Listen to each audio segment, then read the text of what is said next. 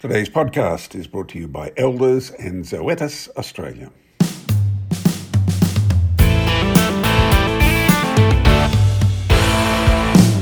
Hello, I'm Kerry Lonergan. Welcome to the Weekly Grill. Today on the grill, a name recognised instantly through the length and the breadth of Australia's beef industry. He started in butcher shops a long time ago. Today his family is the second biggest processor of livestock in Australia. He's now 88 years of age, but he's bright as a button and happy to talk to us on the grill. Allan Teys, welcome. Thank you very much. Allan, I mentioned you started with butcher shops when your dad came down from Toowoomba, where he was a butcher, at the behest of somebody to start a butcher shop here? No. What happened was we didn't have any butcher shops at that time. So Dad was asked to come down and run this Brisbane meat service. The fella that was his boss there was a bloke called Bob Keithley. What year was this? This would have been about 1930 in the time of the Depression. Pre-war? Oh, yes. I was born in 35, so Yeah. Anyway, that's what happened there, and he had 27 butchers there, and he told me that only Keong and Fred Keong, you might remember Fred built the abattoir at Oakey. Fred was only the young brother at that time, and they would deliver 100 carcasses of mutton on the Saturday morning, and the butchers their job was to split them down, and they'd hang the sides up all around the shop on a very high rail. It'd be still there today, or probably wouldn't be, but anyway. They used to hang them up there, and people would come along and say, I'll have that one. And they were 2 and 6, he told me, was the side of mutton. Now, the butcher would cut the forequarter off and cut the leg off and do the cutlet, do the chops, just the loin chops. But that was it. And that cost 2 and 6. Wow. You had 29 butchers. 27. 27 in the one shop. Yes. And I believe they're working out the back and everywhere, yes. But I believe you had so many customers, you had a band outside the shop to entertain them. Exactly. So that was, and he was only 21, but he was management material even at that age. He was a pretty good businessman, Dad. Anyway, that's the story of Woolloongabba, and Did he move to then start his own business at Coorparoo, or? No, Bob Keithley then bought the Gladstone Road Butchery, and Dad was his shareholder in that, and that was the first time he had anything to do with the ownership of a butcher shop. He didn't own the Gabba at that time. Bob owned that, but Bob bought the shop up at Gladstone Road, and Dad was half in that with him. So how long did this butcher shop business go on in the family? Well, Dad, when his brothers come back from the war in 1945 or 46, he bought, Max was the youngest, and he had done some butchering. He had been a butcher. So they bought the shop at Bennett's Road. It's still there. And that was when Max went in. He was the youngest brother. He went in there and he ran that shop. So Dad then bought the Brisbane meat service off Bob Keithley. So that gave him the one at Bennett's Road, the one at the Gabba, and the one at Gladstone Road. And around the corner was a little shop around there, and he turned that into a butcher shop. And that meant the big shop and the little shop joined at the back. So it was quite an interesting thing, and I worked there. I mean, I nearly chopped my finger off one Saturday morning serving. And that's because you're a left-hander, of course. You're right, Kerry, you're right. Now, that's just after the war. There would have been a lot of suburban butcher shops around in those days. Oh, down the Stones Corner and through there, yes. The Ullman brothers used to be down there at Stones Corner. There were 2 or 3 butcher shops at Stones Corner. But in those days, in 1930, when the Depression was on, they were attracted there because that was an auction. They'd have an auction at the end of the day. Anything that wasn't sold, they'd auction it off. So you might buy half a sheep for 2 bob instead of 2 and 6, and that sort of thing. So how did it develop from there? You got more and more shops? Or? Yeah, we finished up in 1958. Dad had 8 butcher shops. Wow. And there was one at Mount Gravatt, 2 at the Gabba. We had one around West End there, down near the ice cream factory. So that was another one. And who supplied your beef then? Well, what happened was Dad, being a bit of an entrepreneur, he thought we should get into the wholesale meat business because we had enough shops. And so my job was to go out and buy sheep and lambs, pigs and calves even I bought, for the wholesale business. And we used to supply the shops through that wholesale business. And did you buy cattle as well? Yes, I became the livestock buyer for the place. How many were you buying a week? Well, at Cannon Hill, 1 week I bought 1,000 cattle. Wow. That was when we were a bit bigger, of course, in those days in the export business, but I bought 1,000 cattle in 1 week. Now, they had 2 sales in the 1 week because they couldn't get all the cattle in for the Tuesday. Thursday was the sale day.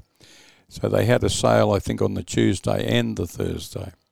Tell me about buying cattle in those days. They weren't actually weighed, were they? You had to guess, not just their weight, but how they would dress out. I would guess their weight, dressed weight. So, I'd look at the Penna bullocks and I'd have to say, they're probably going to average about 520 pounds carcass weight. Then I'd calculate quickly to work out that, and so I bought up to 1,000 cattle in 1 week there. But many a week I bought 500, 600 when the business got bigger. You became quite a master of judging what a steer might dress out at. Yes. I took a pride in at the end of the week when they were all killed to see how close I got with my estimates when I bought them. And that used to be my guide. If I overestimated them or underestimated them, that used to be my guide. The other 2 buyers that I respected a lot was Graham Flynn from Tancred, who finished up with AMH, and Jack O'Hagan, who had a boning room rented at Cannon Hill, yes. You were mates as well as competitors? Oh, we were mates as well. Not that we wouldn't bid on each other. We'd get up each other too if they were misbehaving and that sort of thing. Who was the best buyer you competed against? Do you remember? Oh, Flinny. Uh-huh. Yeah, Graham Flynn. Do you remember a name called Reggie Tyndale? I do. He worked for me. He did. He was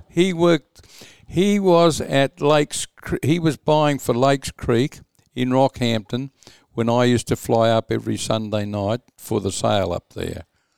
And Reg Tyndale, I reckon he used to count how many we'd bought because he'd be up you the last couple of heads you wanted to buy to fill your trucks and that. So he was a good fella, Reg, a very, very nice fella. I remember he rang me and he had the flu and I said, "How are you going, Reg?" He said, "I've got a slippery grip on the world at the moment, I can tell you." And that was the way old Reg spoke, Yes. So when did you decide that Teys the butcher might become Teys the processor? 58. Uh-huh. And we had 8 butcher shops then. And what happened was Dad decided we should get into the mutton, so I'll get out and buy sheep. And we used to bone them at Bottomley's Ice Works, which was down near the Deshan there. We had rented a little boning room and we'd take our butchers from some of the plants, some of the butcher shops, and we would bone sheep there. So that got us into the export market for mutton. That was the start of us doing anything. Then we we had the little abattoir at Beenleigh, and we built a boning room there, and we started to kill sheep there for a start, and then it's become a beef abattoir. That's still your headquarters down there, Beenleigh, isn't it? It's one of the stars in the crown. Yes. Let's put it that way. Allan, I'm now handing the microphone to a bloke you know very well. Among other topics, he wants to revive your memories of the great cattle price crash of the 70s. Oh, yes. Yes. Allan, here's Beef Central's owner, partner, starter, founder indeed, principal John Condon. Take it away, John. Yes, morning, Alan. It's great to sit down and recollect some of the history with you. And I've had the pleasure of knowing you 40 odd years and enjoyed every single engagement I think we've ever had over those years, both in your role in Teys, but also your representative role with the meat processing industry, which you served a lengthy period in as chairman. So, look, yes, we thought we should talk about, because there's not that many people around anymore who have direct connection with that beef slump era from 1974 to 78. So, we've heard of the horror stories of how cattle prices collapsed and that sort of thing. But what was your sort of overarching impression and recollections of what happened in that era? Well, obviously there were too many cattle about, and so they sort of flooded the market. I would say that from my point of view, in the early 70s, that was the worst of it. And with Noel Burrows, I don't know if you remember Noel Burrows, a lovely man, big man. He and I bought 1,000 steers and we put them on adjustment at Winton. We left them there for 6 months, so they would have grown, and we had to pay the adjustment fees, but we sold them for $27. So we thought, well, that wasn't bad. And that was the recovery, starting of the recovery of the cattle slump. Boy, oh boy, I've just sold cattle at 2,500 head. Our last lot of cattle from Sedgeford averaged $3,000 each. Did you ever think you'd see a day when a slaughter animal would be worth that amount of money? No, never. No. So during the beef slump, markets evaporated, Japan disappeared, the United States disappeared. How did Teys survive? Where did you find homes for the product you were producing? Well, we had a domestic market as well as the export markets, and USA was a big saviour for us. That's where a lot of the meat was going, box beef for USA. So that was basically where it was all going. You ask where it was going, well, that's where it was going, into US. But you did also explore some niche markets that hadn't ever even been considered, and Israel comes to mind. You did a trade into Israel for a period. Not just certain of that. We did. We always sold a fair bit of meat into UK as well. So we at one stage there we were supplying into UK and France and Japan. They were the main markets, I guess, and USA. USA was very important to us. Do you think anybody in the industry actually saw the beef slump coming, or was it one of these things that literally came out of nowhere? Well, I tell you what, I can tell you about producers who probably were asking $35 for their bullocks and finished up taking $15 when the slump came, because nobody was going to buy them at that price, but they hung on and hung on and hung on. That was the problem. There was an oversupply of cattle because they hung on and wouldn't take the price. So that sort of helped the slump, really. That was the reason why we're having the slump, yeah. It went on for something like 4 years, 74 something to 78? Something like that. I'd say around about 72 things started to improve. Well, there was an instance where we sold those steers we bought them at $12 and sold them at $27.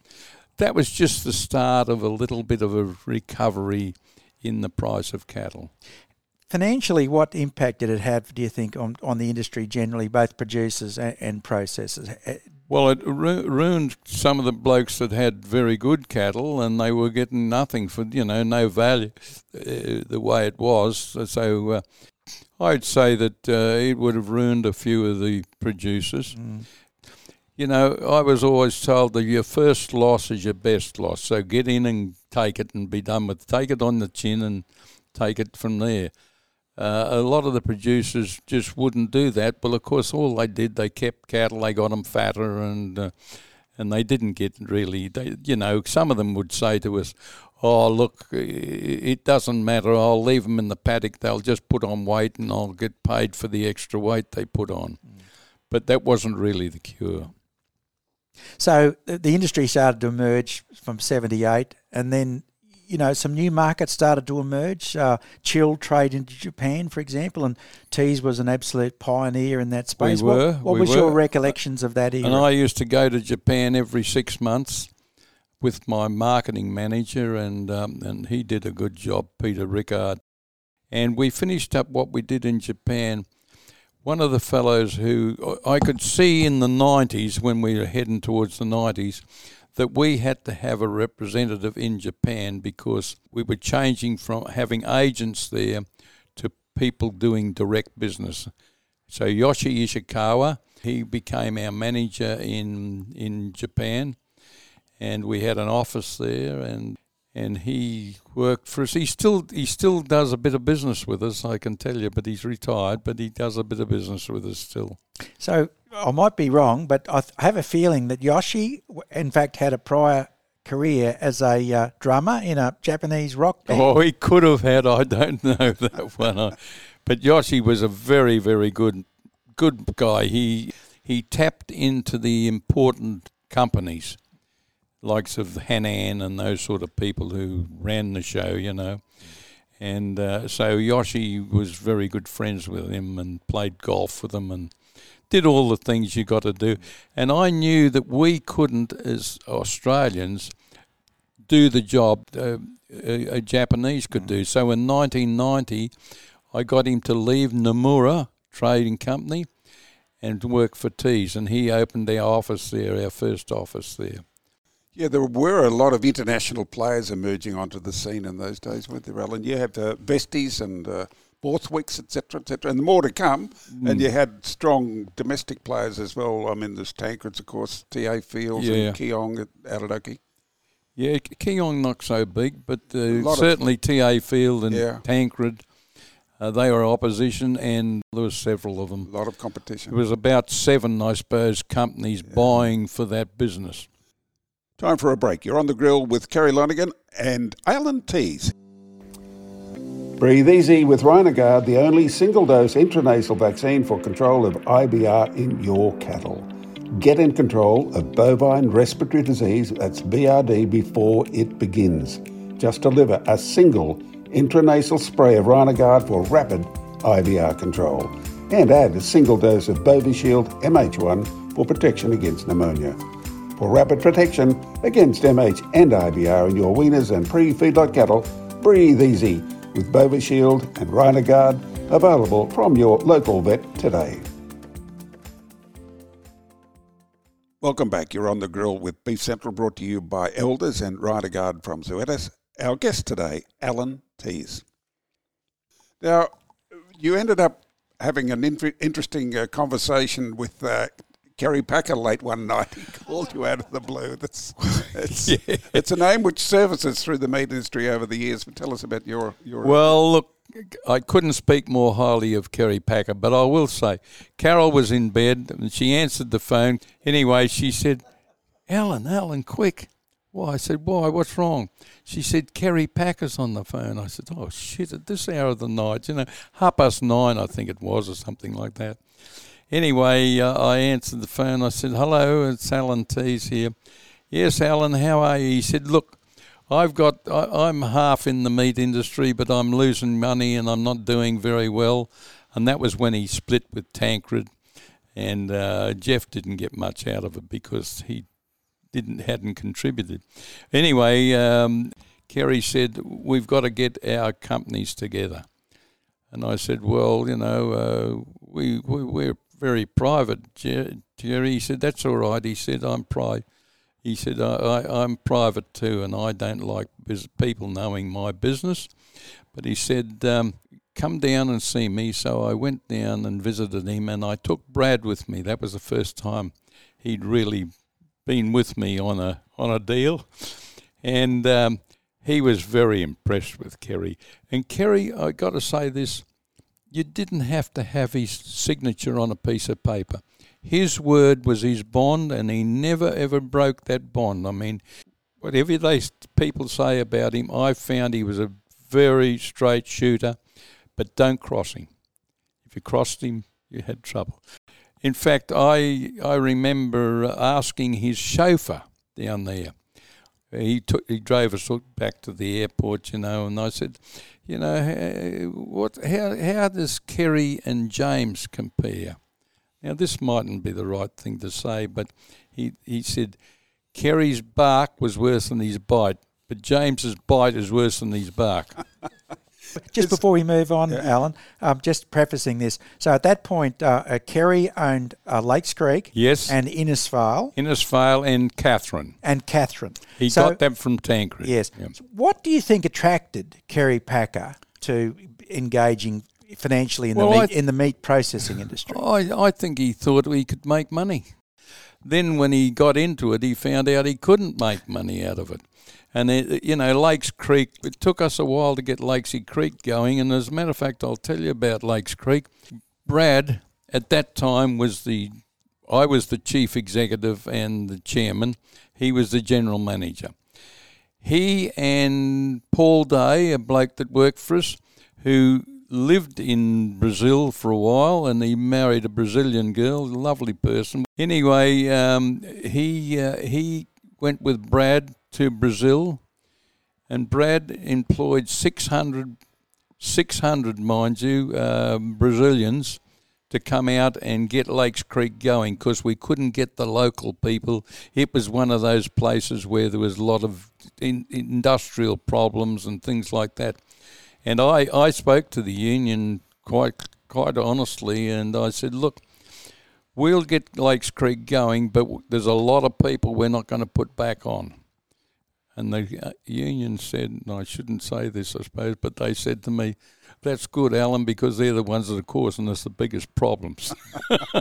Now, I don't know whether I should say a thing like that. That sounds to me like that may well have been the first example of overseas labour having any significant impact in the Australian processing industry. It was. And this would have been in the early 90s, I suspect, but that you got 600 Brazilian workers to come and work with you, Rocky. And boners and slicers and packers.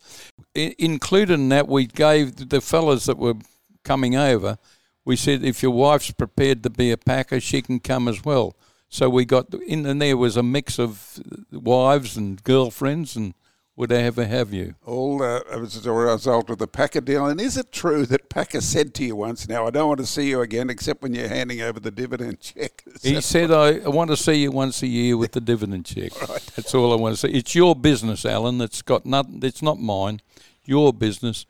And you, all I want to do is see you once a year with the dividend check. But you've got good memories of Packer. Oh, he was a straight shooter to me.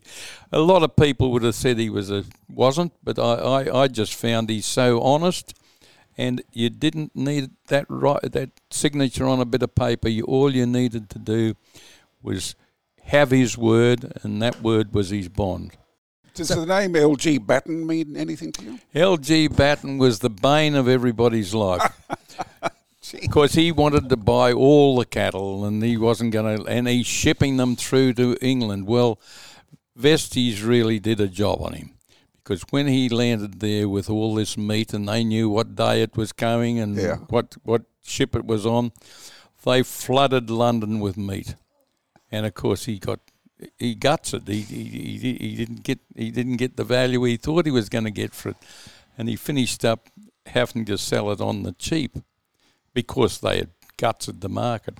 And that put him out of business. There were a few foreign investors who came in and ended up going away with their tail between their legs, weren't there? Yes, there has been. Yeah. But you found, obviously, a comfortable partnership with Cargill. Cargill, no trouble with Cargill. How did the Cargill connection come about? Cargill rang Brad. He was good mates with John Keating, who was the manager here at the time, an American, and a lovely fellow, really, a top bloke. And he said to Brad, is there anything we can do? We're not doing any good here. We can't make money. Is there anything we can do to join with Teys? And Brad said, oh, yes, I don't have any problems. I'm sure we can arrange things. But so the location of their plants and feedlots and yours were complementary. It was a good Well, we fit, had Condamine feedlot, which was much bigger than Jindalee. And so we, they were complementary. So we finished up with 2 feedlots, and then their 2 abattoirs plus our Narracourt. I mean, they had Wagga and Tamworth, I should say. They had those 2 and the feedlot, and they joined with us. And at that time we had Beanley, Billawheeler, Rockhampton under our wing, and then Narracourt I must add as well. So Cargill in the US, enormously successful meat processing company. Why do you think they couldn't make a go of it in Australia? Well, they weren't used to the style of business we had to do in Australia. We were export companies, meat exporters. They are domestic people. So their thinking was all domestic-y type thing, whereas we looked at the export more than anything else. So I think it was that we had the expertise to export and do that job properly, and I think that was where we succeeded, I think. The situation has always been the margin. The profit margin has shifted from one end of the industry to the other. Depending on seasonal conditions, international market circumstances.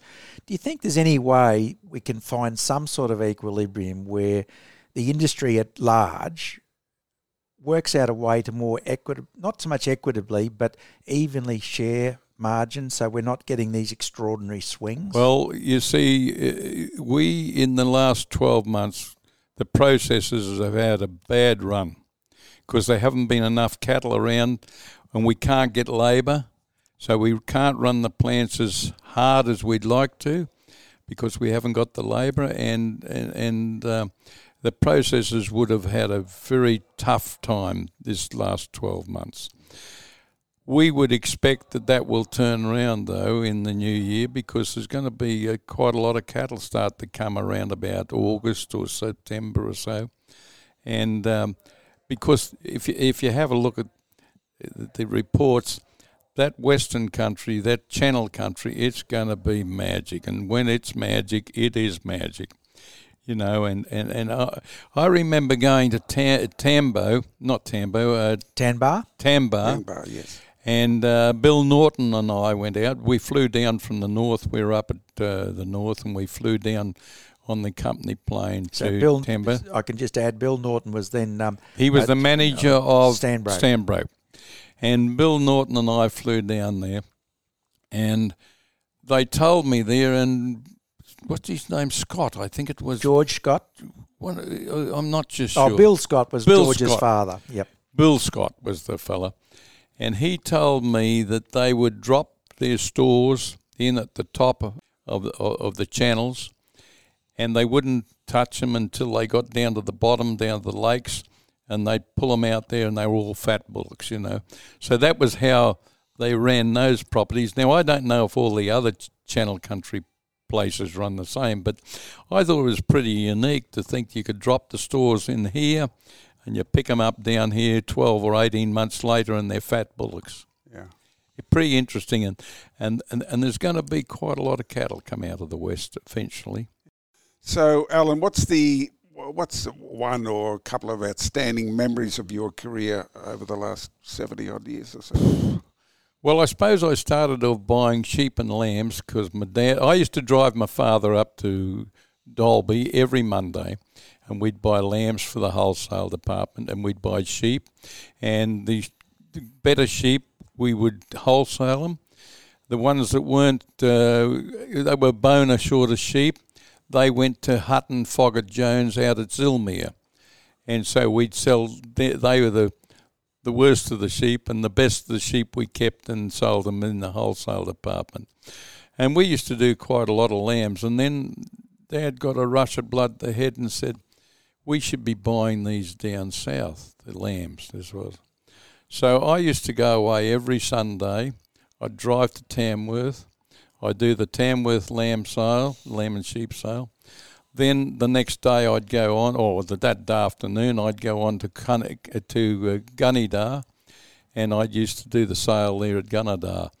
I'd ship them back as quick as I can, particularly the Monday morning ones, ship them out of there, and they'd be back in Brisbane in the Tuesday morning, and we would get them killed at the abattoir, Brisbane abattoir. And that was a routine thing that when the kids were young, that was a routine thing for me to do. When you were a young cattle buyer and livestock buyer, rail freight was an absolutely integral part of the transfer of cattle from the west, particularly, to the coastal processing plants. Can you foresee a time when rail can make a more significant comeback in terms of how we shift slaughter cattle around the well, continent? I used to go to Rocky every week on a Sunday, and I'd do the sale on the Monday. Possibly I could go out and do Springsure and Emerald, Springsure and Clermont, I should say, and that would be my Tuesday, and that was a pretty regular thing. Now those cattle all came down by rail, no road transport, all rail, and very successfully, I might add. Yeah, so there was no problem with the rail, and there's no reason why it wouldn't act again in the same way. So, Allan, later in your career, one of the legacies you left was you had a significant interest in the value-added part of the meat industry at a time when that wasn't particularly on trend. How successful has that been, and why did you pursue that interest in doing more with cuts of meat rather than just sticking it in a box and sending it overseas? No, I think that we felt that was the future of the meat industry, was to do whatever you could to advance the value of the meat. And we do a lot of, I'm not going to mention names, but we do a lot of cooked meat now, and you'll see them in one of the big supermarkets, and it's our product. It's coming from out at Hemet there. We've got a factory there. So we're well into the value adding, and we think that's a part of the industry, really, the value adding. So I recently had the pleasure of going out and having a look at the magnificent new Teys centralised hub store at the Port of Brisbane. Yeah. And readers can have a look at an article on Beef Central on that topic. But it absolutely blew me away, the amount of technology and automation and robotics and artificial intelligence. The facility was like nothing I've ever seen in the beef industry. I'm wondering what your vision is for how a typical meat processing plant may look in the future. Well, what we thought we'd do with the coal store, and it's not running as well as we want. I mean, you've got to let these things break their teeth, I suppose. But instead of sorting all the meat at the plants, for instance, Lakes Creek, we got lines of product coming down. We got to put them on this carton and on that pallet and on that pallet, sort them all out and send them down sorted. With this down here at Hemet, down at the wharf, we can send those boxes in mixed, and the sorting there is done automatically. With barcodes, I assume. All barcodes, wow. yeah, all barcodes. But that is done automatically, which means we don't have to sort it at the plant. We can sort it. Now, we haven't got that 100% at this stage. We're working on it, and it's going to take time. But we could sort all that product at the cold store, and it saves the plants having to sort it and palletise it. So do you see the possibility of a future meat plant being heavily automated with robots and autonomous vehicles and things? I can't see the process of slaughtering being a robotic thing. I don't believe in that. A boning meat, no. Every animal has got a little bit different shape, like we are, as humans. So I don't see robotics doing that, but I think in the handling and I think where robotics will come in, and this is what we're trying to achieve down at the coal store. Can I take you back to the initial start where you were butchers, you became processors? Is there a correlation there between running a processing business with a background as a butcher, knowing what the customer wants, instead of someone else coming into the industry, maybe as a meat trader or something rather than a butcher? Well, I think it's important to be able to pack the way. This is why I used to go to Japan every 6 months. We talked to the customers there, and they told us what they wanted and what they didn't want. And I think we sort of, did what they wanted. We supplied what they wanted. What the customer wants. That's right, yes. Yeah.